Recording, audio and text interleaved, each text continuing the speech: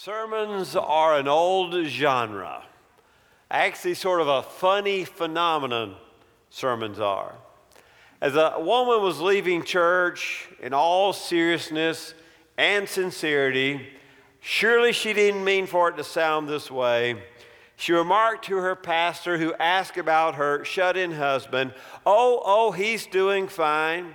He watches your sermon every week on television, and he seems to enjoy them a lot more now that he's lost his mind. Surely she didn't mean that the way it sounded. I really tried. The pastor tried not to be offended by that. We continue this morning in Matthew. Matthew's gospel is sometimes outlined by 5 great discourses or sayings or teachings of Jesus. And the first of the 5 begins here in our chapter. It is the Sermon on the Mount, Jesus' best known sermon. The crowds are gathering there. His popularity is growing, and as all who delivered a sermon in those days, he takes a seat. This time in the northwest corner of the Sea of Galilee, the crowd has gathered. Well, he begins to speak. There on a hillside 2,000 years ago, Jesus described what his followers would look like, announcing already the arrival of the kingdom of God, or in Matthew it's called the kingdom of heaven, so as not to misuse the name of God. And in this message, Jesus presents his counterculture, how it is that God's people ought to look different than the people of the world. He begins by describing the characteristics of a Christian, and they don't sound anything like the characteristics of this world. They don't describe a successful person in Western culture, to be sure.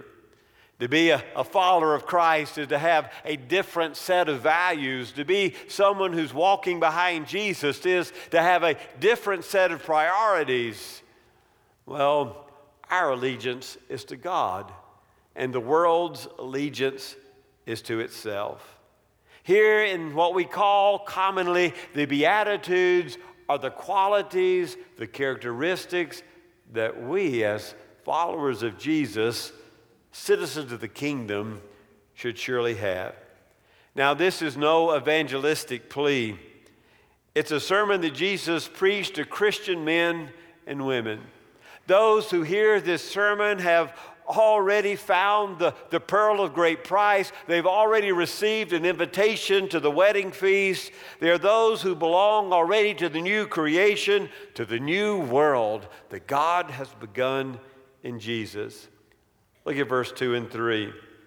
And opening his mouth, he began to teach them, saying, "Blessed are the poor in spirit, for theirs is the kingdom of heaven." Blessed is makarios. It's a Greek word that means divine happiness, divine joy, a really deep joy. It comes to those who are poor in spirit. In Old Testament language, those who were poor are those who had no refuge but God. They had no material means. God was their only refuge. The psalmist says about himself, "I'm the poor man who cried out to God in his need, and the Lord heard me and saved me out of my troubles." To be poor in spirit is to acknowledge our spiritual poverty, our bankruptcy before God. He only who is reduced to nothing in himself, relies on the mercy of God, is poor in spirit. A divine happiness is available to those who realize their own abilities will never save them. Those who, well, quite frankly, we recognize that we ourselves are nothing. Well, turn over to Luke chapter 18 and verse 10. We have 2 men going up to the temple to pray. Two men went up to the temple to pray, one a Pharisee and one a tax gatherer. The Pharisee stood and was praying to himself, God, I thank you that I'm not like the other people here, swindlers, unjust, adulterers, even like this tax gatherer. I fast twice a week. I pay tithes of all I get. Well, as he continues, he begins to build himself up. But look at verse 13. But the tax gatherer, standing some distance away, was even unwilling to lift his eyes to heaven, but was beating his breast, saying, God, be merciful to me, a sinner. I tell you, this man went down to his house justified rather than the other. For everyone who exalts himself shall be humbled, and he who humbles himself shall be exalted. Back to Matthew chapter 5. The tax gatherer realizes that he is spiritually bankrupt. He just begs for the mercy of God because within himself he is absolutely nothing. Now I want you to listen carefully. See if you recognize any of these names. Owen D. Young, Pierre Laval, Hugh S. Johnson, James F. Burns, or Harlow Curtis. Did you recognize any of those names? Well, you should have. According to Time magazine, these are the men of the year. This is the person of the year. Those names are the names of the individuals who changed the planet more than anybody else. Anybody recognize Harlow Curtis? I have no idea who he is. Fame is so fleeting. You can even be called the most important person on the planet by Time magazine for none of us to even know your name. Blessed are the poor in spirit who realize they are nothing. God has nothing to say to the self-righteous. Unless you humble yourself before him in the dust, unless you confess your iniquities and your sin, the gate to heaven, which is opened only for sinners saved by grace, shall be shut against you forever. We must all come to the point where we realize that we ourselves are nothing. If you ever come by and see a turtle sitting on a fence post, you can be sure that he received some help to get up there.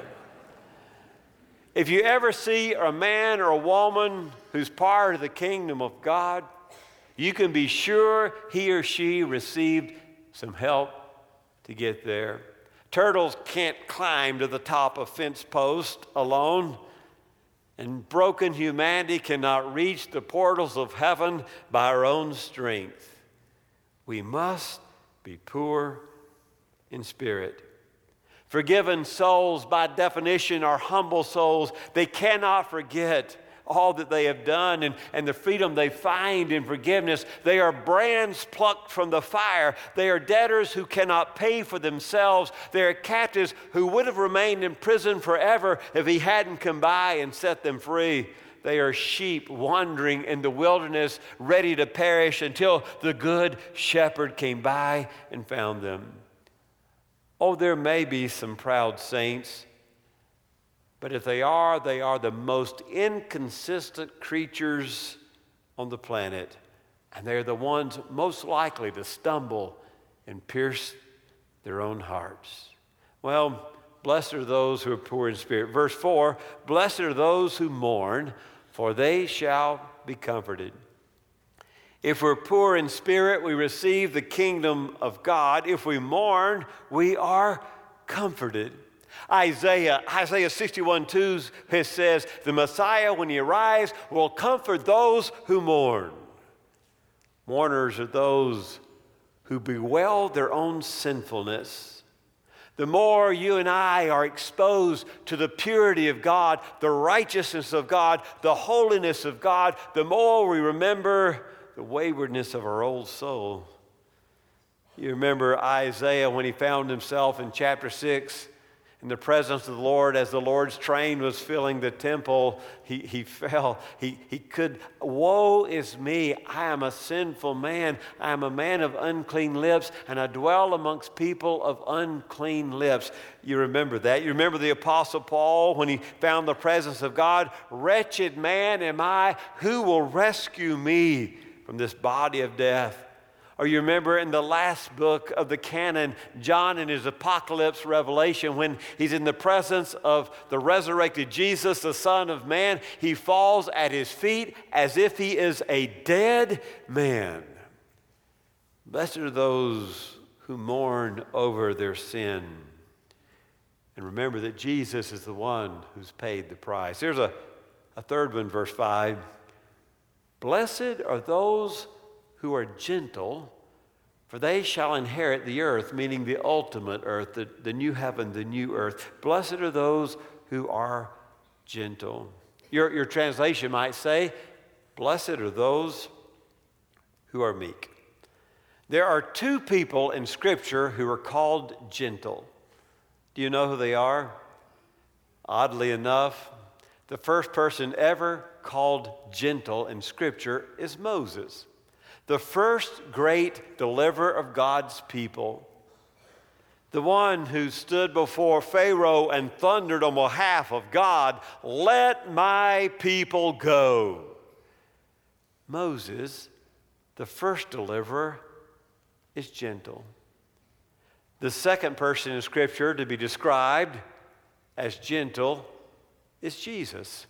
The second Moses, the second deliverer. Like Moses led them from the bondage of Egypt, Jesus leads us, the second Moses, from the bondage of sin and death. Jesus, who says to the disciples, "No one takes my life. I lay it down and I will take it up again." He is gentle, however, as he rides in on the back of a baby donkey. To be described as meek or gentle, that's a wonderful thing.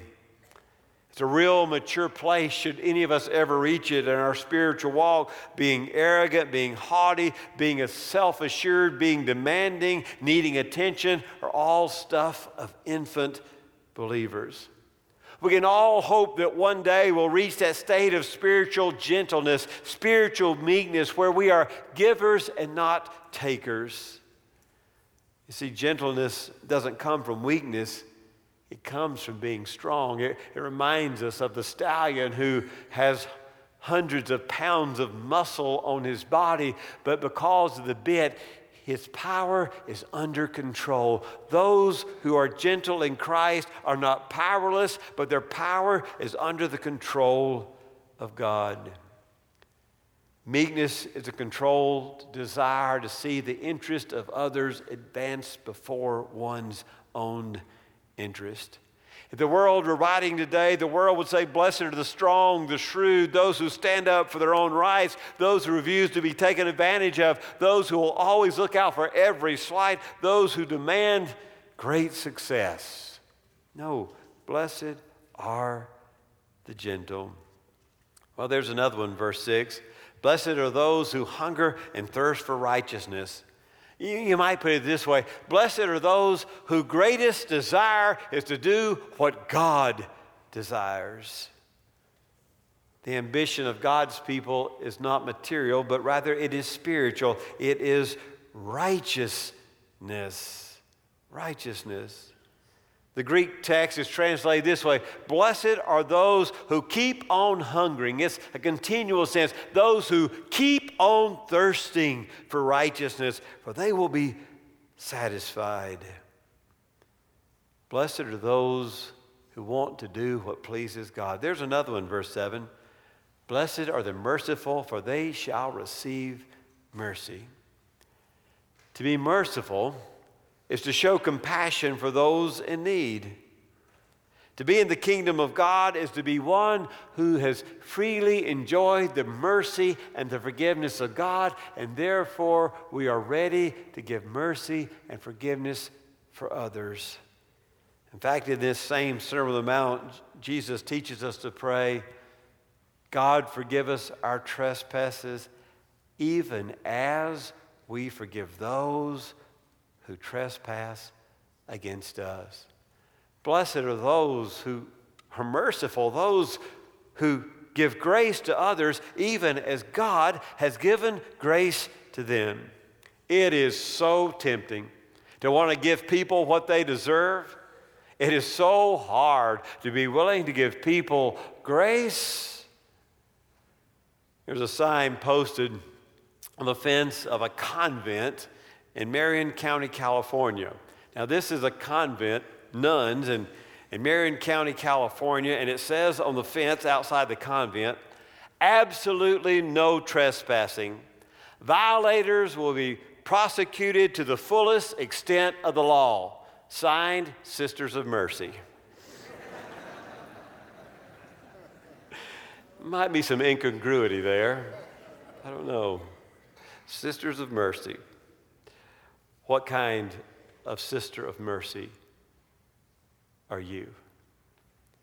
Or there's Mother Teresa, on the other hand, who was gathered with kings and presidents and statesmen from all over the world, and there they were in their crowns and jewels and their silks and suits, and Mother Teresa wore a simple little sari held together by a crooked safety pin, and one of the noblemen began to speak to her about her work, working with the poorest of the poor in Calcutta, and said, surely how much discouraged she must be. She has so much success, so lack of success in ministry. The poor remain the poor in Calcutta. And Mother Teresa said to the nobleman who lamented her lack of success, no, I'm not discouraged.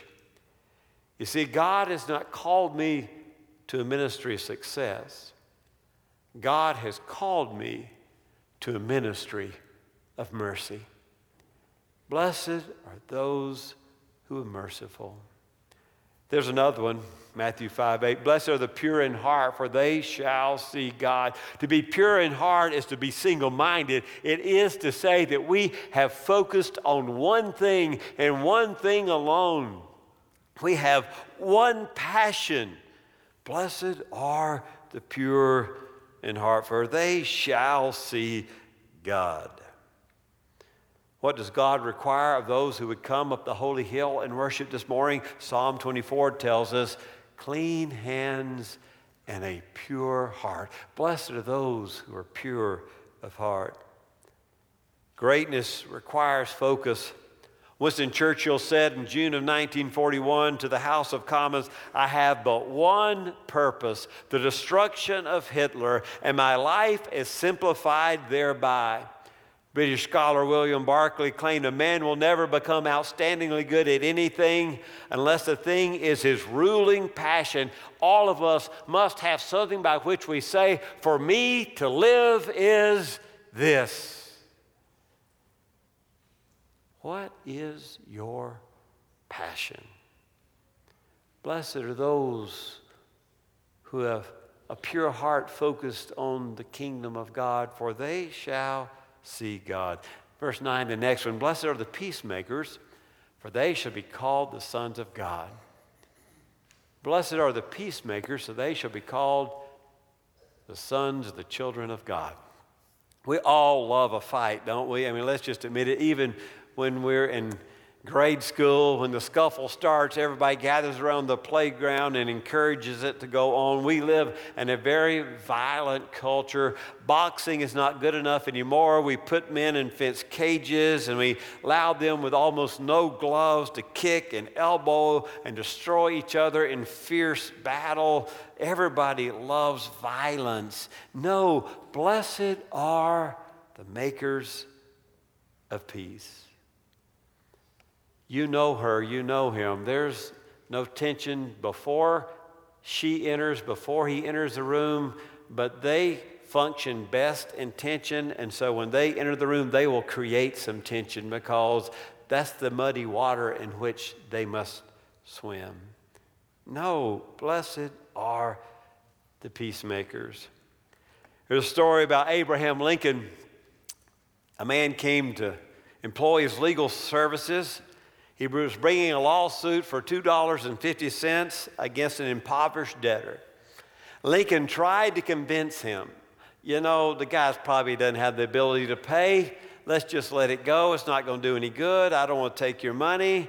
The man was bent on revenge. He was going to collect his $2.50. And, well, Lincoln said, if you insist, I'll take the case, but my legal fee will be $10. The man said, that's not a problem. He wanted to collect that $2.50. So Lincoln took the $10, and he gave 5 of the $10 to the impoverished debtor and asked him to pay the $2.50, which, of course, he gladly did. Well, what's odd enough is the gentleman who brought the suit was so happy with the result. Now, you think about it. Lincoln walked off with $5. The impoverished debtor paid $2.50 but made $2.50, and the man lost $7.50. But, you know, he was able to hold that man's feet to the fire, wasn't he? Blessed are the peacemakers. Verse 10, another one. Blessed are those who have been persecuted for the sake of righteousness, for theirs is the kingdom of heaven. Blessed are those who are persecuted. Surely Jesus must have seen the storm already brewing at the beginning of his ministry. He knew that suffering was ahead for himself, and likewise, therefore, suffering would fall at the feet of his followers. Blessed are those who are persecuted for the sake of righteousness, for theirs is the kingdom of heaven. Dr. Lynn Sweet remembered he was a guest speaker at another church to speak on the Beatitudes. They'd had the meal and they were serving the coffee at this time, and the pastor who invited him to speak at the banquet leaned over and said to Lynn Sweet, to Dr. Sweet, Lynn, should we let the people enjoy themselves a little longer, or we better begin with your message now? Well, he gave his message on the Beatitudes. He began to talk about being meek and gentle and pure of heart. At the end, a lady came over and said to Dr. Sweet, if that's what you call the Beatitudes, I'll leave them to you. Here was a Christian who could not have cared less about the words of Jesus. She had no desire to hunger or thirst for righteousness. She had no desire to be any more than she already was. Least of all, she had no desire to be challenged, to be different than she was. If God had such strange taste as described in the sermon by Jesus, if he was really going to go for those who were meek and those who were persecuted and those who were hungering and thirsting for righteousness, if he was for the peacemakers, well, it'd be well and fine with her if some others wanted to join God there. Find some blessedness in being odd. They were certainly free to do so. But the Beatitudes were not for her. What about you today? Are the Beatitudes for you today? Listen to what happens to those who follow the Beatitudes. Theirs is the kingdom of heaven. They shall be comforted. They shall inherit the new earth. They shall be satisfied. They shall receive mercy. They shall see God. They shall be called the children of God. And finally, in case you missed it, he says, for the last one, theirs is the kingdom of heaven. Are you interested in being poor in spirit? Admitting you are nothing in yourself? Are you willing to mourn over your sins where you have broken God's commands? Are you willing to be gentle and meek, withholding power often? Are you willing to hunger and thirst after the things that please God? Are you willing to give grace where no grace is deserved? Are you willing to be single-minded for the purposes of God? Are you willing to make peace? Are you willing to be persecuted for the kingdom? Let us pray. Oh God, these words are nothing like what our culture calls for us to be like.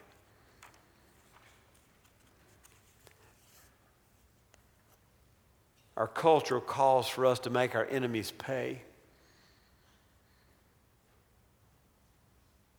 for us to raise strife when we're wronged, for us to have so many interests that we're not good at anything.